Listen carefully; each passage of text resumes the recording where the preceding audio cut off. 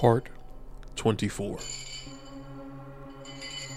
Pulling yourself against the wall, you notice both of the doors have peepholes.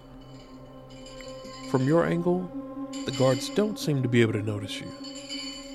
But from listening to their conversation, you figure going left will probably grant a higher possibility of success.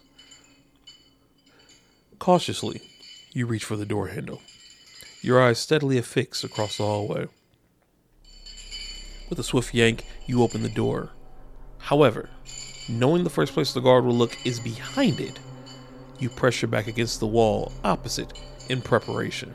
What the? These doors, I swear, are always swinging open with the slightest bit of wind. Stepping out to close the door, the guard looks towards you. Your eyes lock, and in that instant, you strike. The buckler, connecting with his Adam's apple, knocks the wind from him. Quickly, you close the door before a sound is made, and finish him off with the piercing needles of the Iron Maiden. Yeah, speaking of which, let me bolt mine. I'd hate to be caught eating at my post, you know what I mean?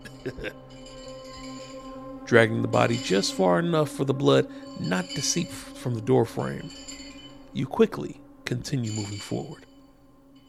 This hallway, though, is relatively short, and as such, you find that you've reached another hallway. Here, you come upon another decision. Knowing that to your left is the hallway back to your previous imprisonment, you negate that option. This only leaves heading right. Exiting the small corridor, you pull a nearby stack of crates in front of the door. A minute stopgap in case someone finds the body. You are now presented with your next decision. There lies a door directly across the hall, which summons you.